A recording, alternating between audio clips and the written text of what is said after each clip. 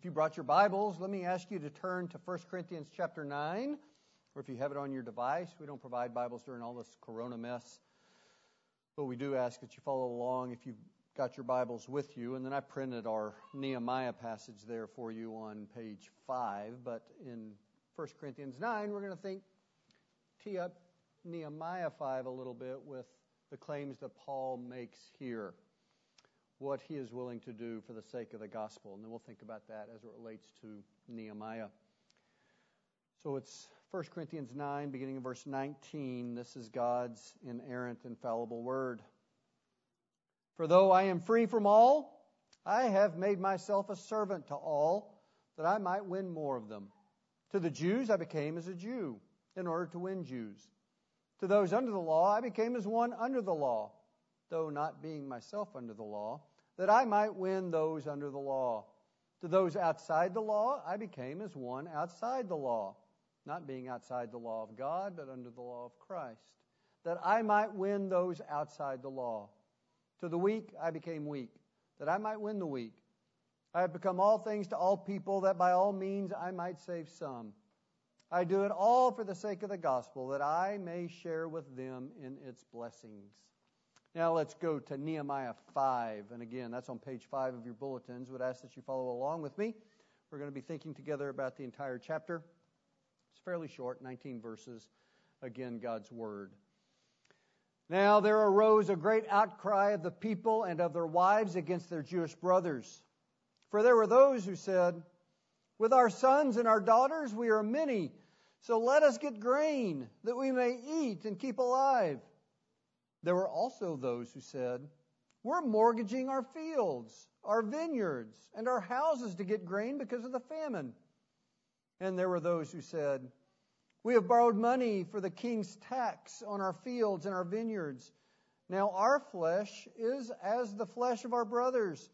Our children are as their children. Yet we're forcing our sons and our daughters to be slaves. And some of our daughters have already been enslaved.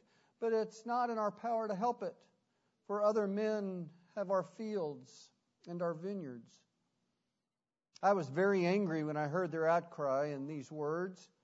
I took counsel with myself, and I brought charges against the nobles and the officials. I said to them, you are exacting interest, each from his brother. And I held a great assembly against them, and I said to them, we, as far as we're able, have brought back our Jewish brothers who have been sold to the nations. But you even sell your brothers that they may be sold to us? They were silent, could not find a word to say. So I said, the thing that you are doing is not good. Ought you not to walk in the fear of our God, to prevent the taunts of the nations, our enemies? Moreover, I and my brothers and my servants are lending them money and grain. Let us abandon this exacting of interest. Return to them this very day their fields, their vineyards, their olive orchards, and their houses, and the percentage of money, grain, wine, and oil that you've been exacting from them. Then they said, we will restore these and require nothing from them. We will do as you say. And I called the priests and made them swear to do as they had promised. I also shook out the fold of my garment and said, so may God shake out every man from his house and from his labor who does not keep this promise. So may he be shaken out and emptied. And all the assembly said, amen, and praised the Lord. And the people did as they had promised. Moreover, from the time that I was appointed to be their governor in the land of Judah, from the 20th year to the 32nd year of Artaxerxes the king, 12 years, neither I nor my brothers ate the food allowance of the governor. The former governors who were before me laid heavy burdens on the people and took from them for their daily ration 40 shekels of silver. Even their servants lorded it over the people. But I did not do so because of the fear of God. I also persevered in the work on this wall, and we acquired no land, and all my servants were gathered there for the work. Moreover, there were at my table 150 men, Jews and officials, besides those who came to us from the nations that were around us. Now, what was prepared at my expense for each day was 1 ox and 6 choice sheep and birds, and every 10 days all kinds of wine in abundance. Yet for all this I did not demand the food allowance of the governor, because of the service was too heavy on this people. Remember for my good, O my God, all that I have done for this people. This is the word of God. Amen. Let's pray together. God, we do, again, come to you with grateful hearts for your word. We come to you with grateful hearts for your people who has your Spirit indwelling them, who's already been doing the preparatory work for us to receive this. And I pray that his work would not just be effective as you promised it would be, for your words do not return to you empty, but that you would give us eyes to see the work that you're doing, and that what we see would be actionable, that you would truly pull us closer to yourself and to one another for your glory and the good of all of God's people. We ask this in Jesus' name. Amen. If you were with us last week, you saw how God made clear in chapter 4 that Nehemiah and his people were facing enemies that were committed to destroying the rebuilding and restoration work that Nehemiah believed God had called him to do. In Nehemiah 5, Nehemiah faces yet another threat to the work of gathering a people around God, a God who promised to dwell with these people. But it's not a threat from the enemies outside. It's a threat from the inside. We're seeing here that God's people are set against each other. They're at each other's throats. God's people, there is no unity. There's no peace among the people of God in Nehemiah 5. Now, all of us, members of Grace Community, elders, deacons, ministers, we all make promises to one another when we join the church or when we become ordained. We make a promise to promote and strive and maintain the peace and purity of this local body. The promise members make is this: I promise to promote the peace and purity of the church. The promise elders and deacons make when they're ordained make this promise: I promise to strive for the peace, the purity, the unity, and the edification of the church. Ministers like myself, when we are ordained to a particular body, make this promise: I promise to be zealous and faithful in maintaining the truths of the gospel and the purity and peace and unity of the church I will serve. Whether a member, an elder, a deacon, a minister, we all make promises to God, before God, and to one another and before one another to strive and promote and to be zealous in faithfulness to maintaining the purity and peace and unity of the church. We are together making promises that we will together be about one thing: the peace and unity of the church. Now, why is that? Why is that? And all the vows that we make, those are the ones that are alike for us, regardless of the roles that we have in this church. Why? Because peace is a very fragile thing. It can be lost. It can be destroyed. It can be undermined very, very, very easily. It's a gift from God that we can abuse, misuse, and destroy. And I think part of why we make these promises to one another and before God is that we have to value the peace that God has given us, and we have to work to protect it. Where there is no practical lived-out peace, where disunity characterizes us more than unity, we have begun to walk down the road where we will no longer be a unified people. We are threatening the unity of this body. And when we do that, we are threatening the unity that we have with God in Christ. In Matthew chapter 5, Jesus taught us how his people were a distinct people. And you might remember that passage of Scripture. He begins to preach, and the content of his sermon are the Beatitudes. You remember some of them. Blessed are the poor in spirit, for theirs is the kingdom of God. Blessed are those who mourn, for they shall be comforted. And on he goes. You see what he's doing there. Saying, those who are in me will look like this. This is how you'll respond and look like to the world. And then Jesus goes on to talk about how his people should be the salt of the earth and the light of the world, right after the Beatitudes. He's stressing there the witness that his people, believers, are to have to an outside world. So appreciate his emphasis, at least in those 2 points. A distinct people are going to look a certain way, and they're going to live a certain way. And then after that, the Beatitudes and light of the world and salt of the earth, he talks about how now we together as his people are to treat one another. Do not sin against one another in anger. Do not insult your brother. Do not accuse your brother of being a fool. All those do nots. Then he says, instead, you must be reconciled with your brother, meaning we are to live at peace. And then he goes on and he says, don't even think about coming before God at His altar with your gift. Do not approach Him if your brother has something against you. He's not saying don't do it if you have something against your brother.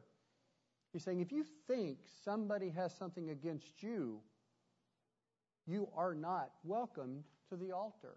You're not welcome to interface with God or to bring Him your gift. Jesus calls us to be aware of whether others are at peace with us. And that shows us that we actually don't have free access to Him or His altar. That we can't just willy-nilly bring Him a gift if one of our brothers or sisters has something against us. A distinct people gathered by God must be a unified people, at peace with one another, because God requires that we be at peace with one another before we begin to live as if we are at peace with Him. You remember what Paul said in 2 Corinthians 5. He calls us ambassadors of reconciliation. Remember that part? It's a great chapter. He's saying there we're to be peace spreaders. And he says there at the end, the reason we are to be peace spreaders is because we've been given the gift of reconciliation. How? Because God has reconciled us to Himself in Christ. We have been given the supernatural gift of peace and unity because we now have peace with God through Christ. Nehemiah 5 tells us about a fractured people, a people who are in the process of destroying one another, a people of God who are not unified. And Nehemiah, as the leader, must address this if his goal is to be achieved. You remember the goal, right? He's going to rebuild the wall and restore the temple. For what purpose? That prayer back in Nehemiah 1. Because we're going to claim the promise, God, that you made, that you are going to set your glory among your people. In other words, there's going to be this interface between God and His people. It can't happen if God's people are devouring one another. The threat to God's people in chapter 5, I maintain, is a more dire and potentially destructive threat than anything Sanballat and Tobiah and the Samaritan army could have brought in chapter 4. We'll think about it together and see if you agree. Just 3 parts. First, in verses 1 through 5, we're going to think about the problem. A predatory people. Verses 1 through 5, a predatory people. Second, a call to repentance. Nehemiah stepping into the problem and beginning to address it. A call to repentance in verses 6 through 13. And then briefly, how Nehemiah then, as the leader, leads by example in verses 14 through 19. So a predatory people in verses 1 through 5, a call to repentance in verses 6 through 13, and then Nehemiah leading by sacrifice in verses 14 through 19. So first, a predatory people.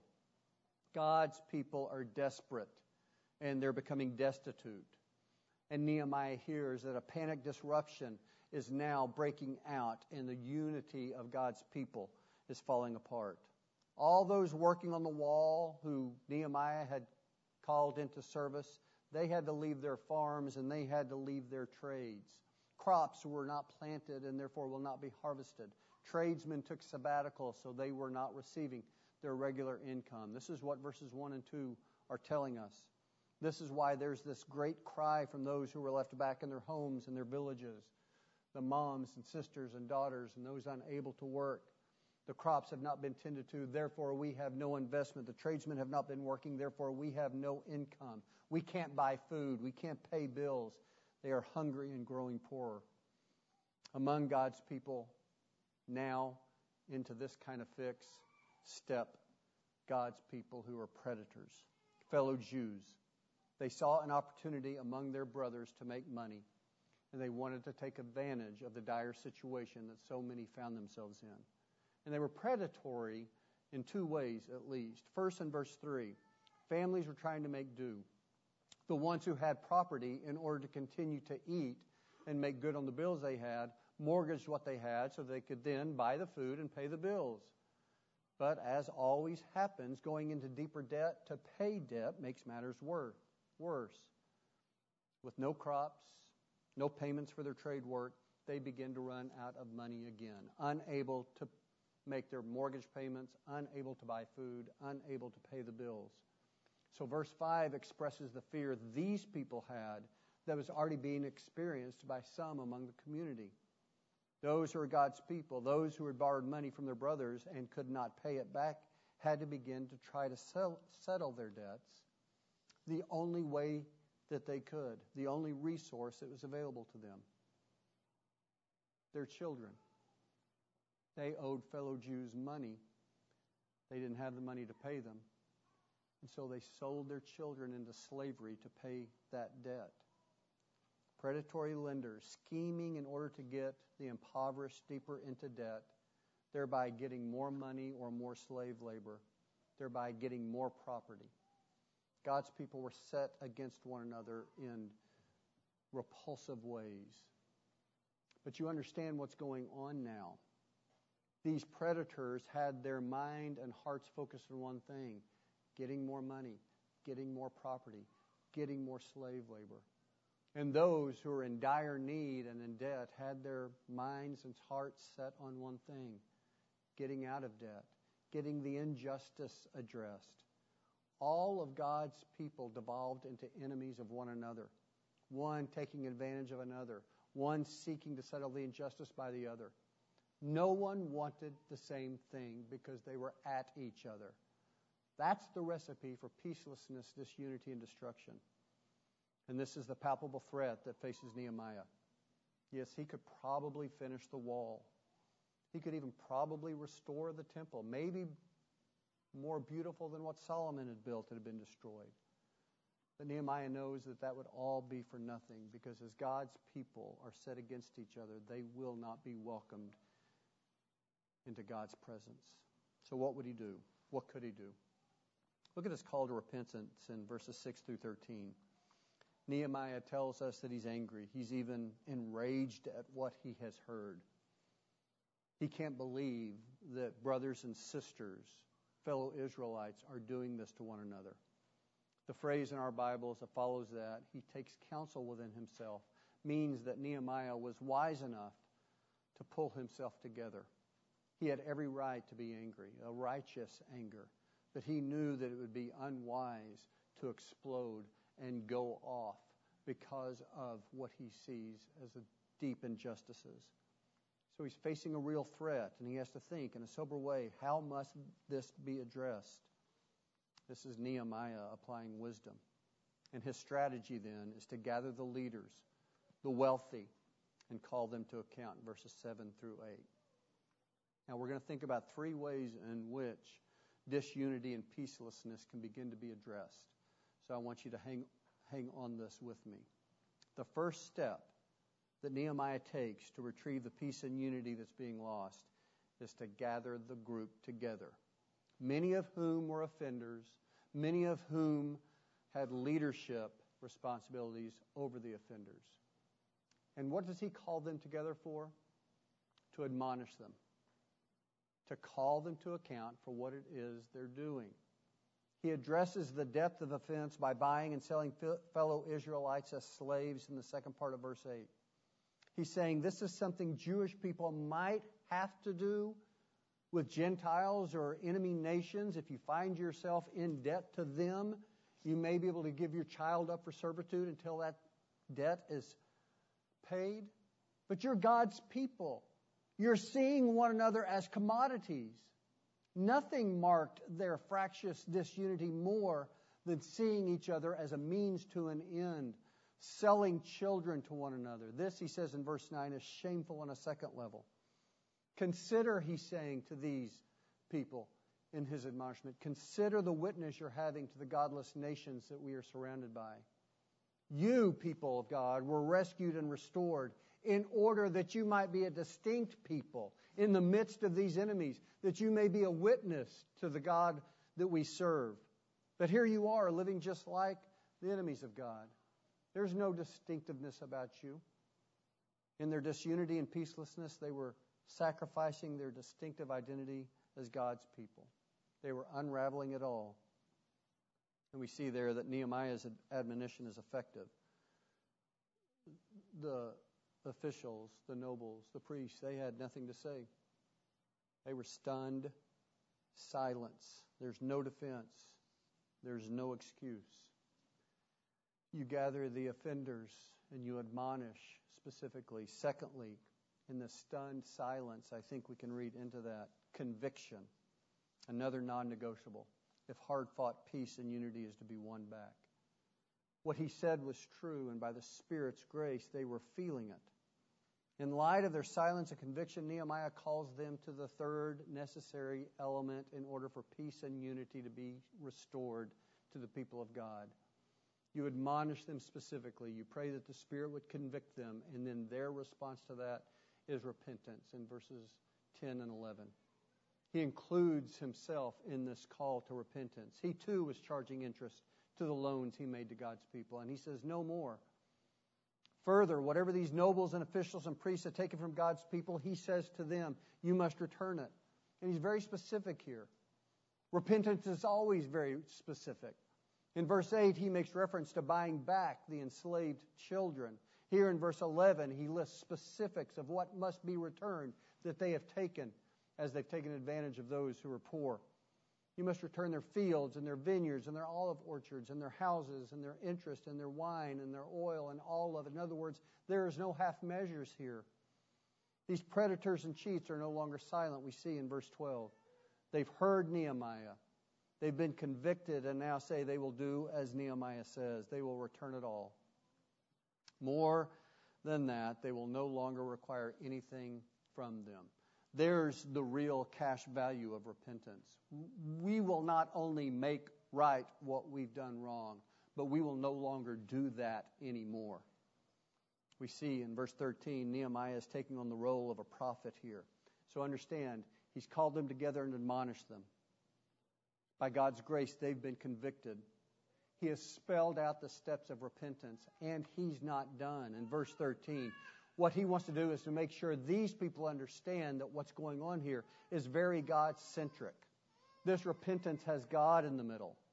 Those being called to repentance would not have only seen what Nehemiah had done, but they would have heard. You see what he says there. He's standing before these guys, and he's doing his robe like this. And he's saying, may God shake you out of this unified group of people so that if you do not do as you've promised, you will be banished from him and from one another. If repentance is not brought, they will be shunned, shaken out, eliminated from communion with God and God's people. God's judgment illustrated is often used by God to work repentance deeply into the people he is committed to reclaiming. A modern-day instance among God's people is the church discipline that we practice here in being barred from the Lord's table. When someone appears to be hardening their hearts regarding what God calls them to, when they continue in unrepentant sin, and now we understand from chapter 5, in that sin, what they're doing is separating themselves from Christ and his people. And in separating themselves from Christ and his people in their sin, they are threatening the unity and the peace of the church. So the illustration of what God does with those kinds of people is to bar them from the table, bar them from this sacrament. You see how it works. We separate them out that they might feel what their sin is bringing upon them. So if someone who is barred from the table because of godly discipline is here on Sunday morning, what they see is people who come to the Lord's table, a communion of people seeking communion with God. And that person feels and sees and even hears what it's like to be cut off from God and his people. They feel what it may be like to be shaken out of God's robe and cut off from him and his people. This is what the noblemen, the officials, and the priests see in Nehemiah shaking out his robe before them. The promise, God will not give you the privilege of being counted among his people. You will not be given the privilege of gathering around him unless your repentance is deep and real. You will be shaken out, cut off. Instead of basking in his glory as the temple is restored, you will be on the receiving end of his wrath. There's a point, there's a product, there's something that God must work through those points: admonishment, conviction, and repentance. For God's people always holds out the opportunity to be re-engaged. The covenant of God's promise is always before God's people, but so is the reverse, the covenant curse of God. God's presence is promised to His unified people. With His presence comes His peace. The opposite is true. God's wrath is promised to those who reject Him, and with His wrath comes eternal damnation, being shaken out of the robe. The nobles and officials and priests got this. They repent, as he says there, and the people did as they had promised. Now, what about Nehemiah? Now that he has begun to administer this kind of admonishment, as he's called them to repentance, what does he do? Verses 14 through 19. He understands his role both as leader and servant. For the first time in the book, we hear that he is now officially a governor of Judah, working for King Artaxerxes. Now, he may have arrived on the scene as governor, but we don't know that. This is the first time we hear it. But he's a different kind of governor, he tells us, than those who preceded him. You see, Nehemiah feared God. He loved Him and followed Him, verse 15. Nehemiah was about one thing, and all of this is to that end, that God's people would be regathered around God and His glory when God's glory descends on the refurbished temple. Even while continuing to build a wall, he says, meaning him as governor, he was out there. He was hauling stones and setting them and stabilizing them as governor.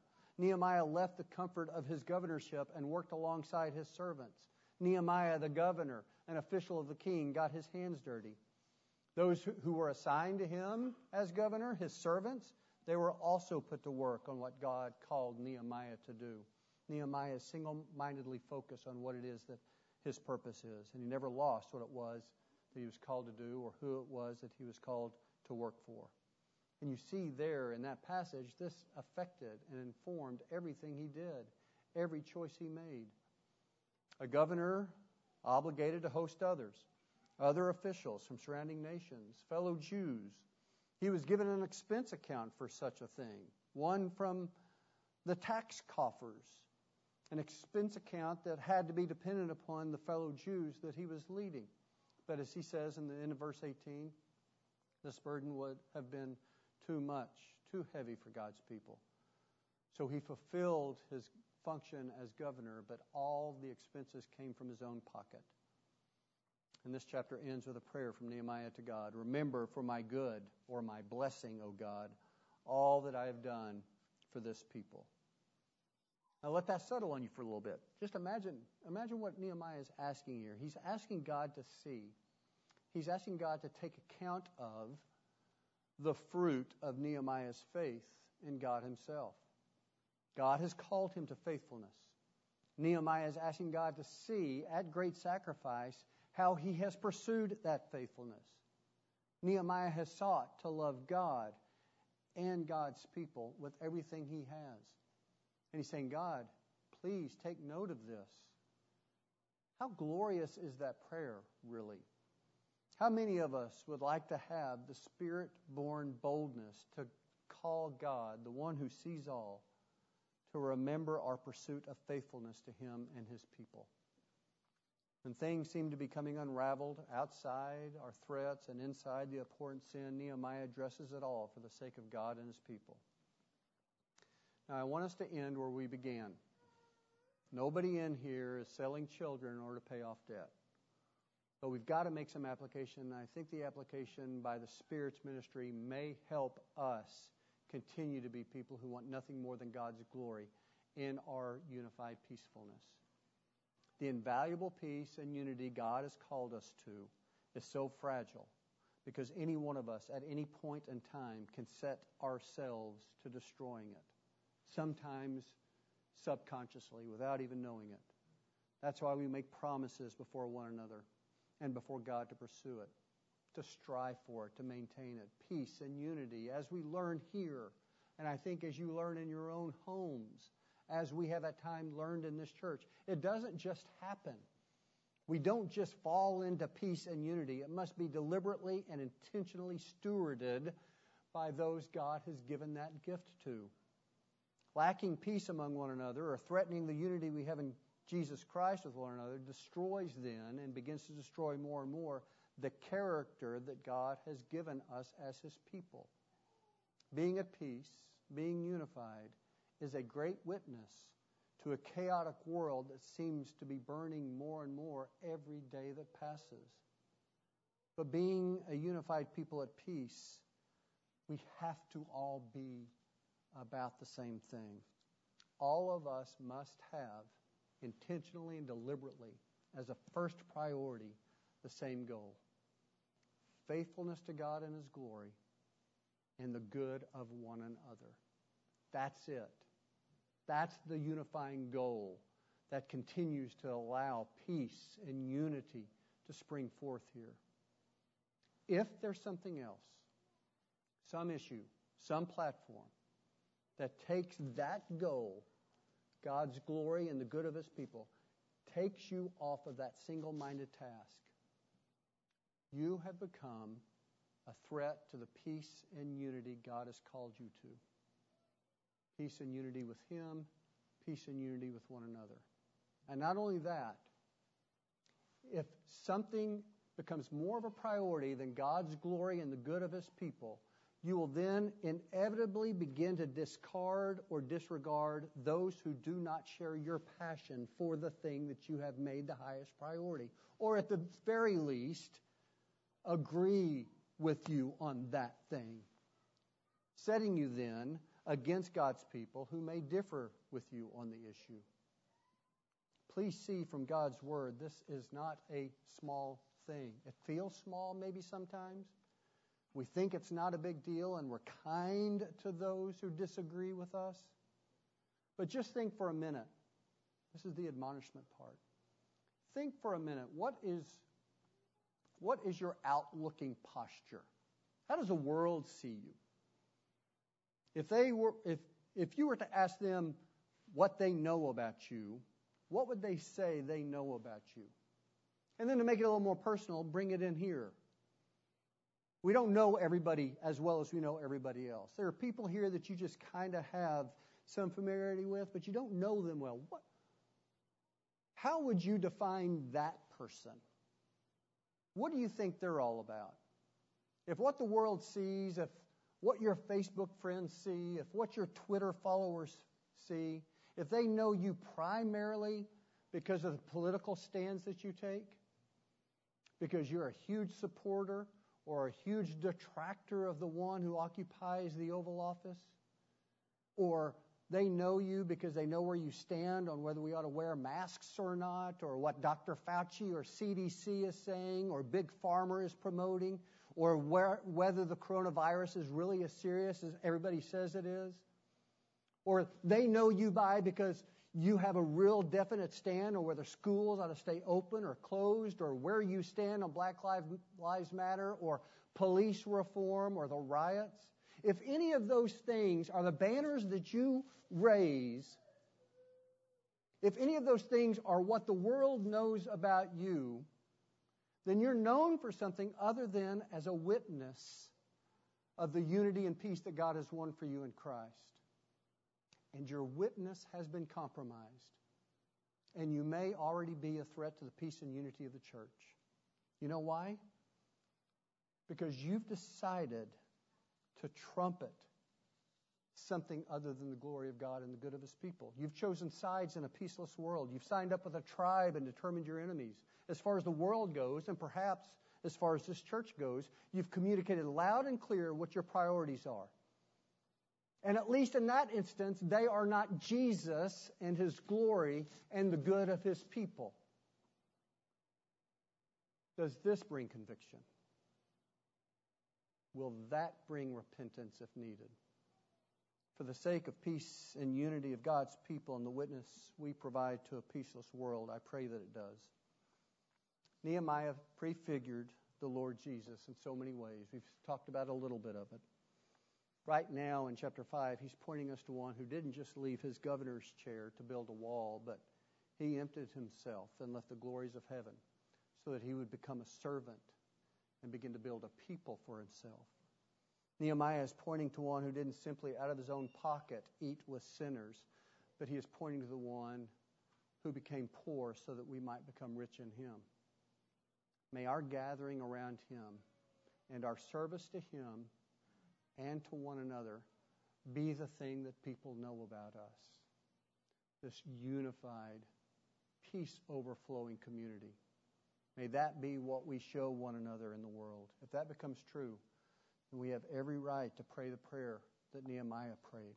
God, remember us for all that we have done for you and for your people. Let me pray for us. God, I pray that those of us who need it, that you would truly convict us, that you would show us the steps of repentance that we might need to take in order to be the kinds of people who are trumpeting your glory and who are committed to the good of your people. That we would not be sidetracked with the hot topics of the day. That we would not feel compelled to have an opinion on every subject, but that we would just be burdened for the good of those in this place. That we would want to love them in practical ways, and that we live our lives every day in bringing glory to your name. And I ask this in Jesus' name. Amen.